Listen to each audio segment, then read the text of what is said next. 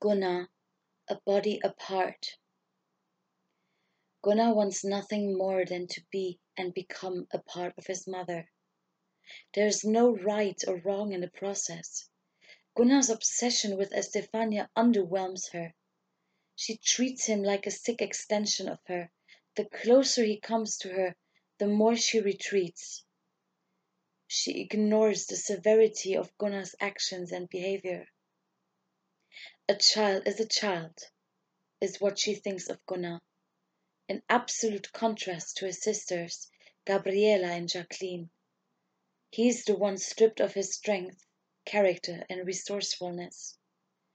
Estefania thinks of him as absorbed by his sisters, as degraded, abject, and cast away. The sacrificial son, and innocence will never find its way back to the mother.